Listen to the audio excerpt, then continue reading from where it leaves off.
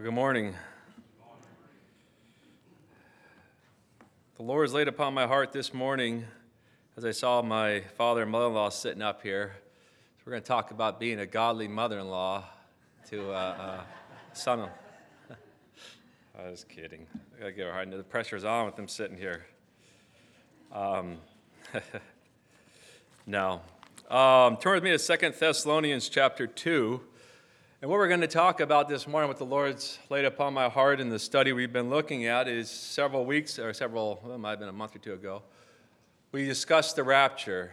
And we looked at the coming of the Lord Jesus Christ and how he's going to return to take all the Christians home to be with himself.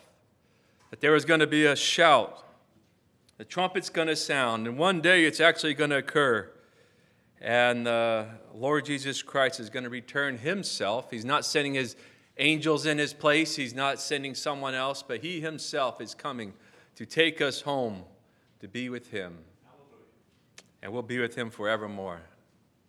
So this day will come. This day for sure will come. Even though mockers and everyone else will come along and say, where is the coming? And you've been talking about this for years, but one day Lord Jesus Christ is going to come again. As we transition from the rapture, and we're going to be going into the tribulational period, and this is something we're studying in our Sunday school class as well, is what needs to take place before the rapture occurs. And I asked this to my kids, and they're here. What needs to take place before the rapture occurs? They're quiet. Nothing. They sat there in the classroom quiet till they finally figured it out. Nothing. It's a simple answer. There's nothing. There's no events. There's nothing that needs to take place before the Lord Jesus Christ can return to take home the church. But there are things that need to take place, and the signs that we see are for the start of the tribulational period, for the start of the day of the Lord, when the Lord is going to intervene in the things of mankind, where we're going to see a 7-year tribulational period where the wrath of God is going to be poured out on judgment upon this earth. Where the scriptures say it's going to be so bad that if the Lord didn't stop it, didn't intervene, didn't shorten the days, there'd be no flesh that'd be left alive. It's going to be something unreal. You know, today, we're living in a day and age of, and what we're going to look at today is, begin to look at is the great apostasy and the falling away. But you look at our election today, and this is not political by any means, but I believe this shows the heartbeat of America, is that the two political parties have given us two candidates. Both of them have moral questions about them. Both of them are not qualified for the job, you might say. Yet this is what America's put forward. And at times I feel like you're trying to choose between the false prophet and the Antichrist and which one to vote for. And I'm not here to tell you who to vote for, or you vote your conscience between you and the Lord. But I believe that these two people that are put forth in the acceptance by this society is the heartbeat of America. And there's a lot of uneasiness right now when you go around and you talk to believers and everyone else that even that aren't saved, that where is this country going?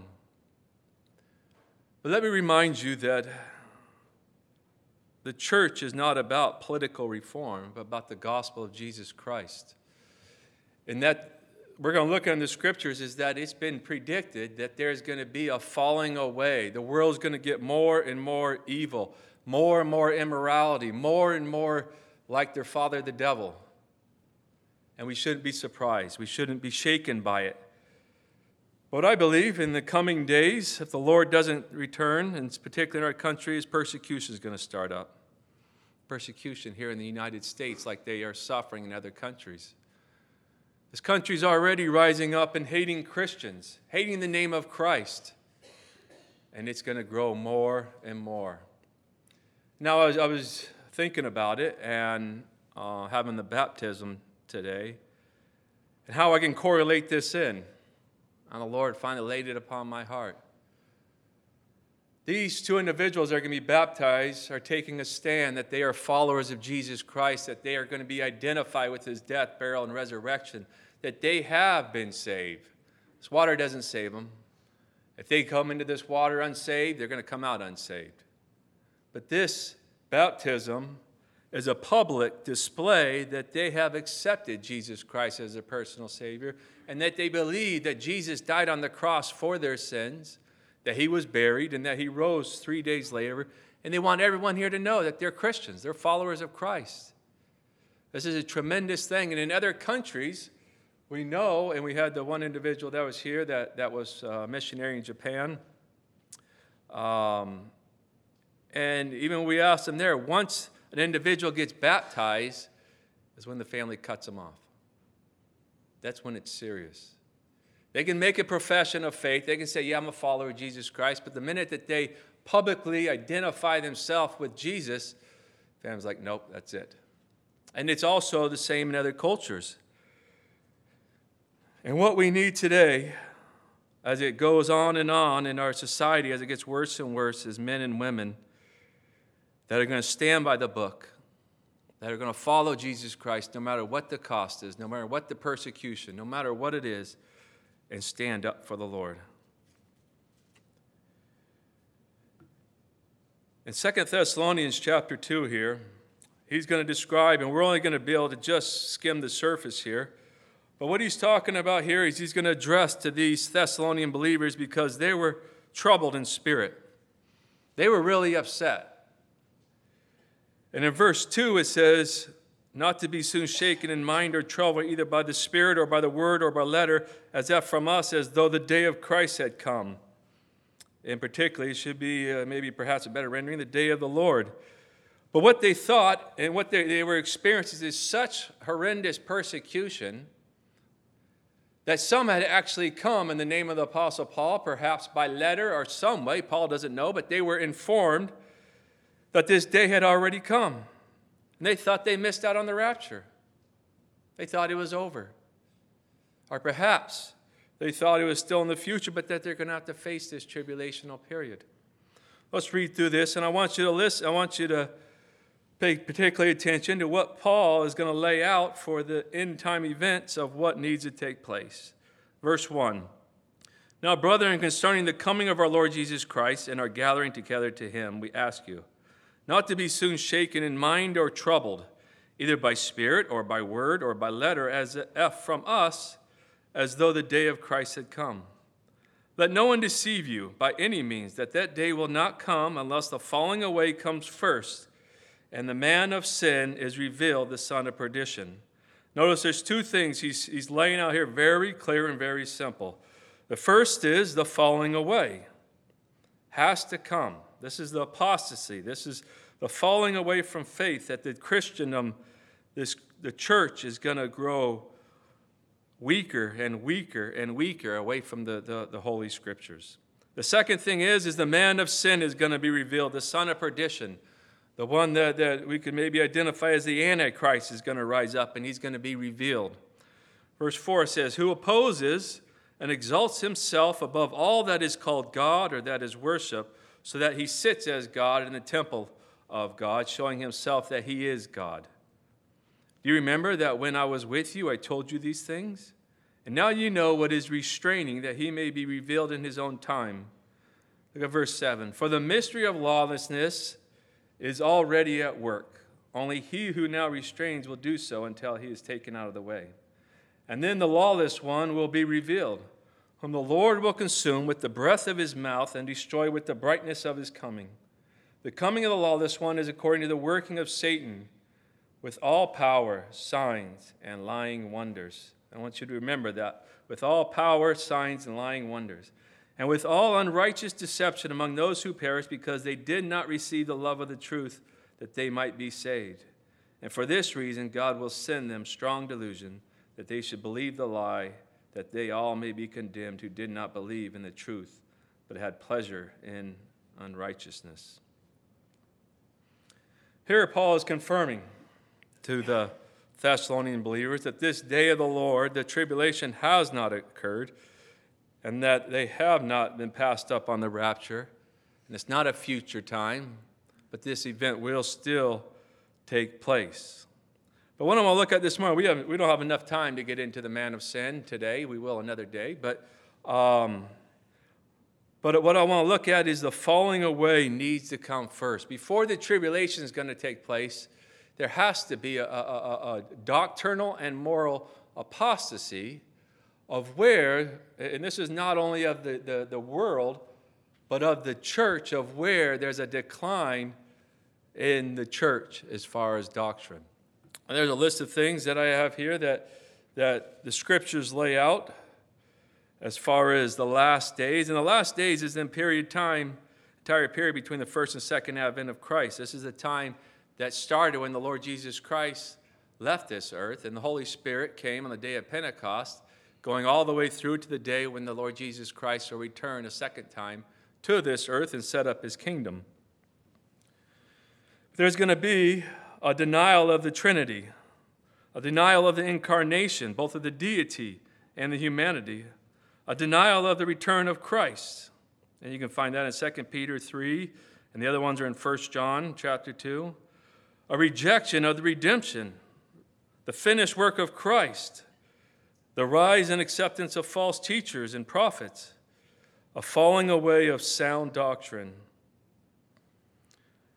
And then you have the moral apostasy, departure from holy living, a lifestyle of sin, acceptance of sin in the church, no church discipline of sin, and no commitment to a local assembly.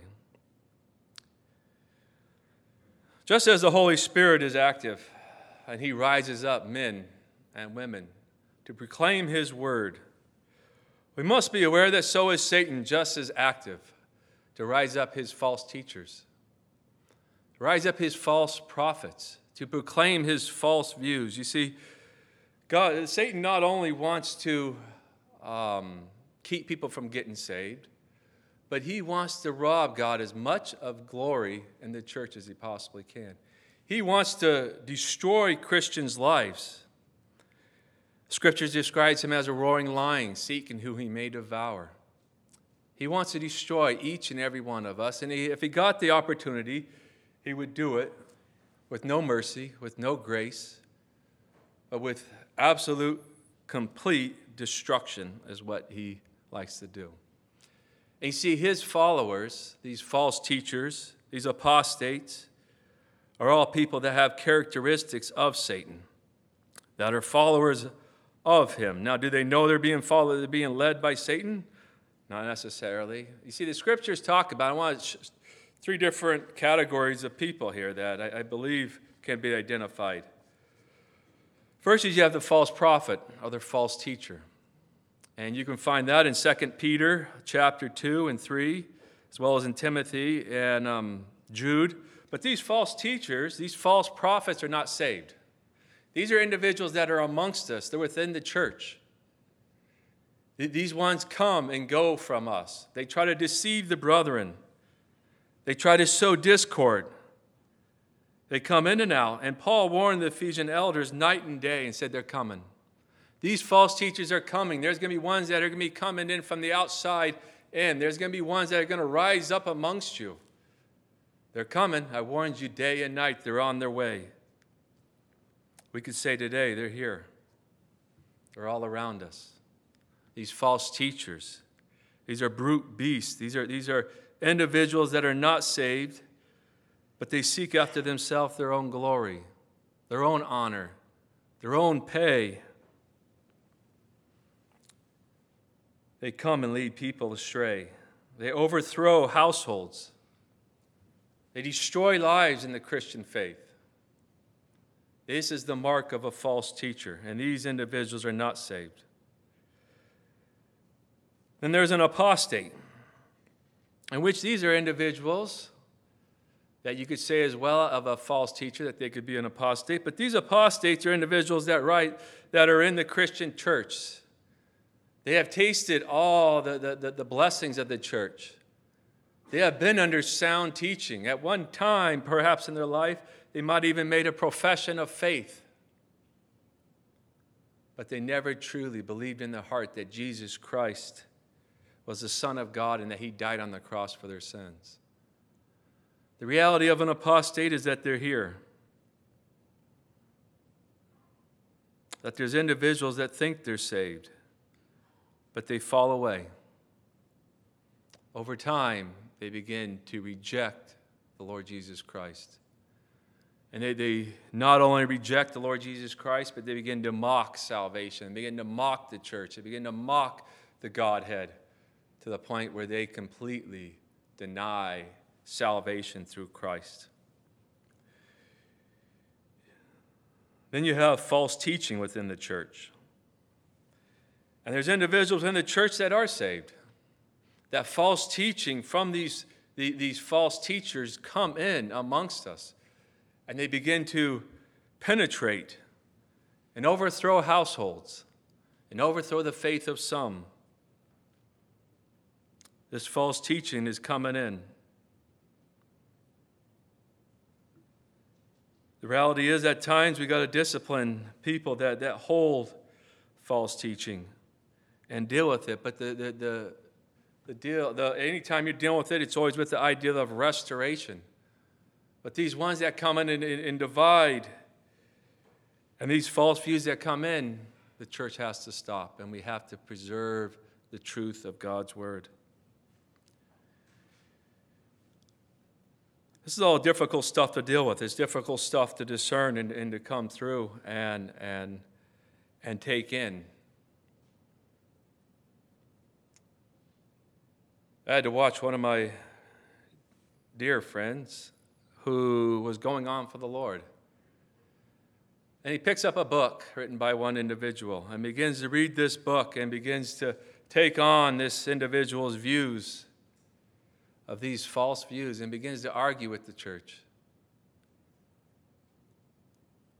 Takes up the all-millennial point of view and begins to promote it.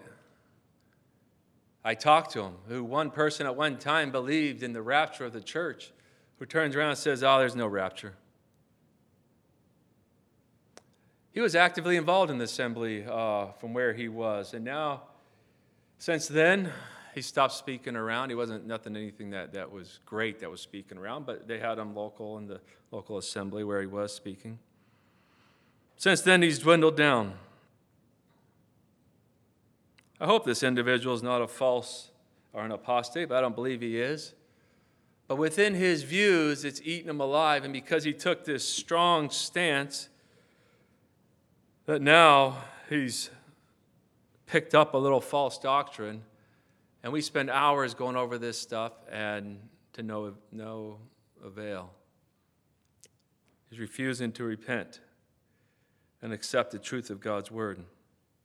Now, why do I bring this up? Because, brothers and sisters, we got to be so careful where our ears and what our eyes see and hear. Just because we turn on the Christian radio station doesn't mean you're always going to hear the truth of God's word.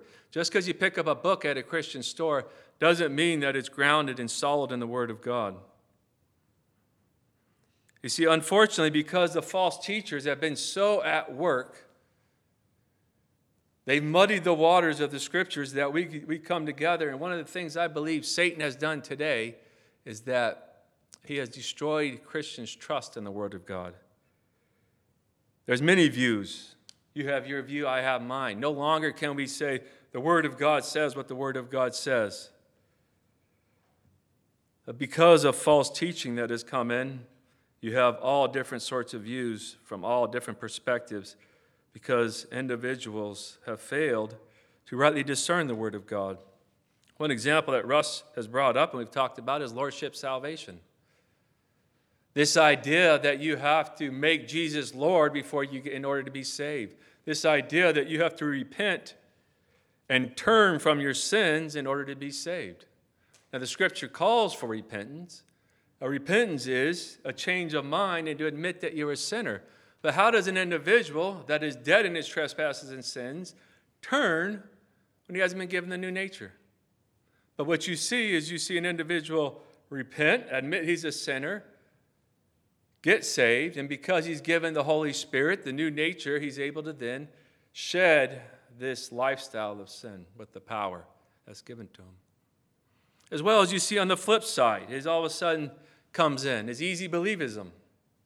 What I believe is going rampant today in many of the mega churches, and something I just experienced in this last week, is is we had an individual with our department that committed suicide, about 17, 18 years on the job. So we went to her funeral. It was a mega church down in Chino. And I hope she is saved. According to the pastor that gave the service, he said there was a time in her life when she was younger, she accepted the Lord. And that's all he let it. He left it at that, nothing particular. And then they went over her life, a life of divorce, a life of struggle.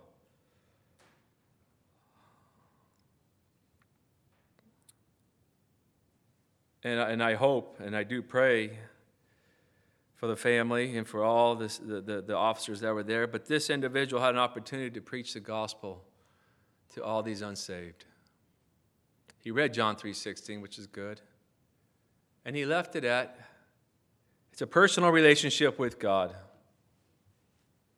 and the love of God. No mention of sin, no mention of separation of God.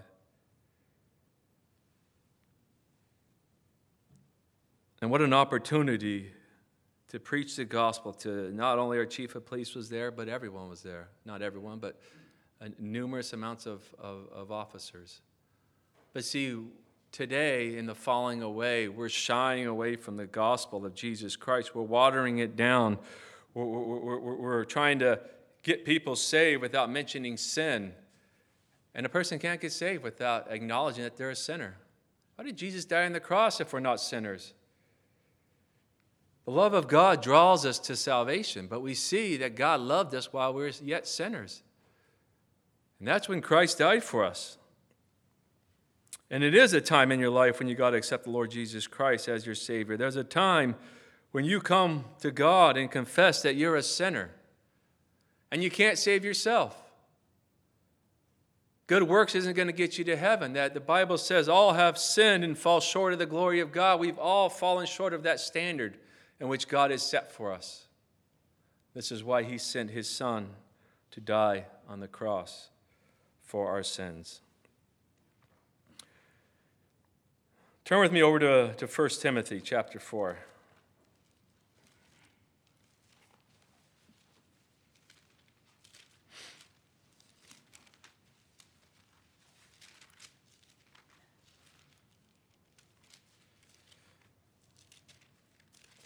First Timothy chapter 4. We're going to read some of these scriptures that I'm talking about so you can see that I'm not just making this stuff up. But Paul has declared of this apostasy. We don't have time to look into Timothy. We're going to look in 1 Timothy, 2 Timothy. But in your own reading, I'd encourage you to read Jude, as well as 1 John addresses this falling away. But look at 1 Timothy chapter 4. Now the Spirit expressly says that in latter times some will depart from the faith, giving heed to deceiving spirits and doctrines of demons, speaking lies and hypocrisy, having their own conscience seared with a hot iron, forbidding to marry and commanding to abstain from foods which God created to be received with thanksgiving by those who believe and know the truth. For every creature of God is good, and nothing is to be refused if it is received with thanksgiving. For it is sanctified by the word of God and prayer. Verse 6. If you instruct the brethren in these things, you will be a good minister of Jesus Christ, nourished in the words of faith and of good doctrine, which you have carefully followed. But reject profane and old wise fables, and exercise yourself towards godliness. For bodily exercise profits a little, but godliness is profitable for all things, having promise of the life that now is and of that which is to come. This is a faithful saying and worthy of all acceptance. For to this end we both labor and suffer reproach because we trust in the living God, who is the Savior of all men, especially those who believe. And if you look down at verse 16, he says, take heed to yourself and to doctrine. Continue in them, for doing this will both save yourself and those who hear. Turn over to 2 Timothy.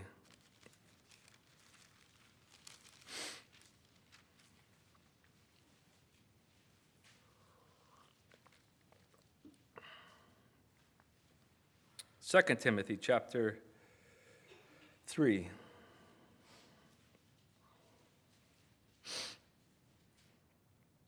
But know this, that in the last days perilous times will come.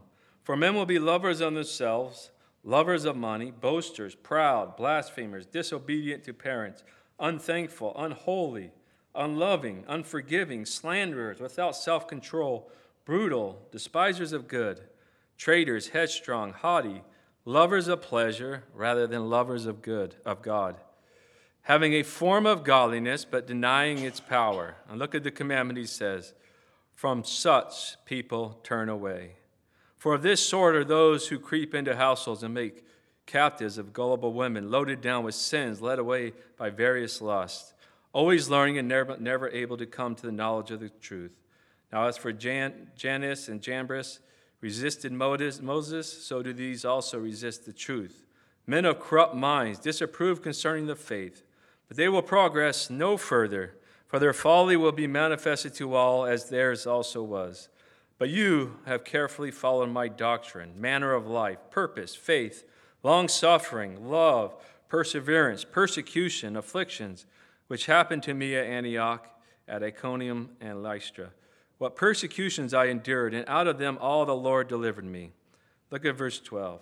Yes, and all who desire to live godly in Christ Jesus will suffer persecution. But evil men and impostors will grow worse and worse, deceiving and being deceived. But you must continue in the things which you have learned and been assured of, knowing from whom you have learned them. And that from childhood you have known the Holy Scriptures, which are able to make you wise for salvation through faith which is in Christ Jesus. All Scripture is given by inspiration of God and is profitable for doctrine, for reproof, for correction, for instruction in righteousness, that the man of God may be complete, thoroughly equipped for every good work. I charge you, therefore, before God and the Lord Jesus Christ, who will judge the living and the dead at his appearing in his kingdom. Verse 2, preach the word.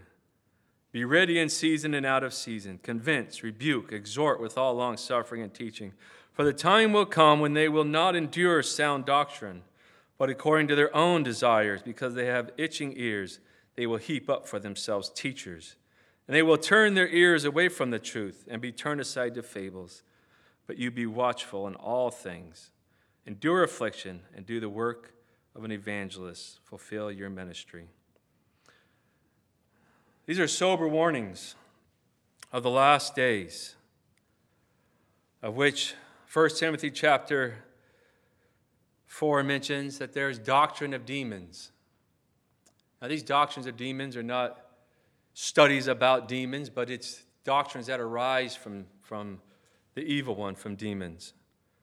And they infiltrate the church, and they infiltrate people's lives. And look back at 2 Timothy here, chapter 2, and let me look at one of these simple doctrines and what ends up happening. Look at verse 14 of 2 Timothy chapter 2. Remind them of these things, charging them before the Lord not to strive about words to no profit, to the ruin of hearers. Now notice when there's divisiveness, when there's false teaching that comes in, you get the ruin of hearers. It overthrows people's faith. Be diligent to present yourselves approved to God, a worker who does not need to be ashamed, rightly dividing the word of truth. But shun profane and idle babblings, for they will increase to more ungodliness. Look at verse 17. And their message was spread like cancer. This is false doctrine, is related to cancer. Hymenaeus and Philetus are of this sort, who have strayed concerning the truth, saying that the resurrection is already past, and they overthrow the faith of some. A simple teaching, saying you've missed the rapture, you have no hope in this world, you have to face the tribulational period coming up, has overthrown the faith of some. You see, false doctrine either comes in two forms. It's either in legalism of adding to the Word of God, or liberalism in taking away from the Word of God. And Satan has done this from the very beginning of time, of his temptations, of dealing with Eve and adding into taking away from the Word of God, of dealing with the temptation of the Lord Jesus and adding to taking away from the Word of God. He's no different. And he's always going to try to add or take away from the Word of God to overthrow us in our faith, to rob God of his glory, to detract from the doctrines. And in 2 Corinthians, it talks about Satan being an angel of light. See, Satan knows the Word of God. He knows what the Word of God says. He's a master at twisting it and having people take the Word of God and show you. As we're going to have a baptism today, there's some that will teach that you have to be baptized in order to be saved. And they'll show you scriptures from it. They'll take you to your Bible and open it up and show you scriptures, but they're not rightly diverting the Word of God. And yet they'll insist on baptismal regeneration, that until you believe and you are baptized, then you're not saved. Such is false teaching. Turn with me to Matthew. Matthew chapter 7.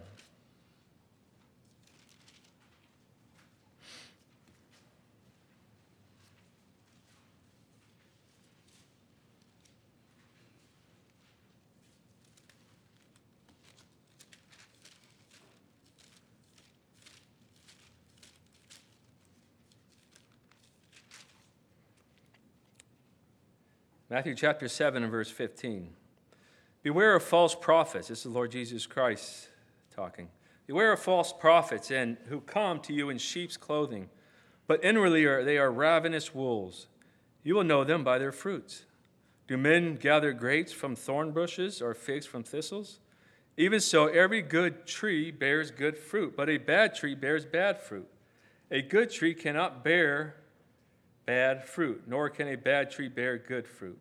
Every tree that does not bear good fruit is cut down and thrown in the fire. Therefore, by their fruits you will know them. Look at verse 21. Not everyone who says to me, Lord, Lord, shall enter the kingdom of heaven, but he who does the will of my Father in heaven. Many will say to me in that day, Lord, Lord, have we not prophesied in your name, cast out demons in your name, and done many wonders in your name? And then I will declare to them, I never knew you. Depart from me, you who practice lawlessness. This is probably one of the most sobering verses in all of the Scriptures. For there's people that have gone about casting out demons, that have gone about doing miracles and wonderful works. But at the end, the Lord will say, Depart from me, ye workers of iniquity. I never knew you. See, the false teachers are active, and their doctrine is trying to infiltrate within every assembly. And we have to be vigilant, to preach the word, to stand up against it, and to honor the word of God, and to be faithful to God's word. Before I close in prayer, we're going to have a baptism behind me. I'm going to go and do a quick change like Superman. But this is a particular event that the Scriptures have given, but the Lord Jesus Christ commissioned himself that we are to do. That when a person gets saved, they are to be baptized. And what this is going to demonstrate behind me is that it's going to demonstrate two individuals that have accepted Jesus Christ as their personal saviors. That they believe and have accepted Christ, that Jesus Christ died on the cross for their sins, and that he was buried. And 3 days later, he rose victorious from the grave. And you see, when they're up out of the water, it's a picture of the Lord Jesus Christ, like as if he is on the cross. And when they go down underwater, this symbolizes death. You're underwater, you can't breathe. And then when you come up again, it shows newness of life, that as Jesus rose from the grave, so we should walk in newness of life. And just as the Lord Jesus died on the cross for their sins, they're going to be shown this symbolically, that they believe it, and that they confess it before you, and that they are followers of Jesus Christ. If there's any here that have not accepted the Lord Jesus Christ as their personal Savior, if there's anyone here that this church stuff just doesn't make sense, or perhaps you've been going to church your whole life, but you've never realized that you need a time in your life that you must be saved, that you come to God, and you are reconciled with your God. I pray that you'll consider it this morning. to accept Jesus Christ as your personal Savior. See, today is the day of salvation. Tomorrow is not offered, but now. God doesn't guarantee us that we're going to have tomorrow. We could be killed in a car accident on the way home from church here this morning. But the scriptures are very clear as well that within every church there's wheats and there's tares. There's people that are saved and unsaved. And we've got to constantly examine ourselves and make sure that you have accepted the Lord Jesus Christ as your personal Savior. Only one that, as one preacher said, the only one that he knows for certain that has accepted the Lord is himself. And the same thing I can say here. The only person I know that accepted the Lord Jesus Christ as a personal Savior is I know I have. I believe all of you guys have. But we should be diligent to always preach the gospel. One guy said he was preaching the gospel, and after a meeting, a lady came up to him. She goes, I want to get saved. He goes, what do you mean? You've been here breaking bread for years. You've been here teaching Sunday school for years. But it finally dawned on her, I've never accepted Jesus Christ as my personal Savior. She grew up in the system and kept rotating through until finally the Spirit of God finally drew her to the Savior, that she then accepted Jesus Christ as her personal Savior. Let's go ahead and close in prayer, and then we'll have the baptism. Our gracious God and Father, we just do pray that you'll be glorified through this baptism, Father, as these two individuals are confessing publicly they are followers of Jesus Christ and they are identified with him, that he lives within them. Lord, we just ask that you be blessed, and you'll speak to each one of our hearts, that those that have been baptized, that will go on to live with that the same mindset, that we stand for Christ and that we don't fade away in shyness or anything else, that we want to be bold for Christ. Father, as any that are not here, that are here that aren't saved, we pray that they'll get saved this morning, that you'll draw them unto yourself, O Lord. Convict them of sin, of righteousness, and of judgment. Bless this time. Thank you for your word. Open our hearts and minds to it. In the name of Lord Jesus we pray. Amen.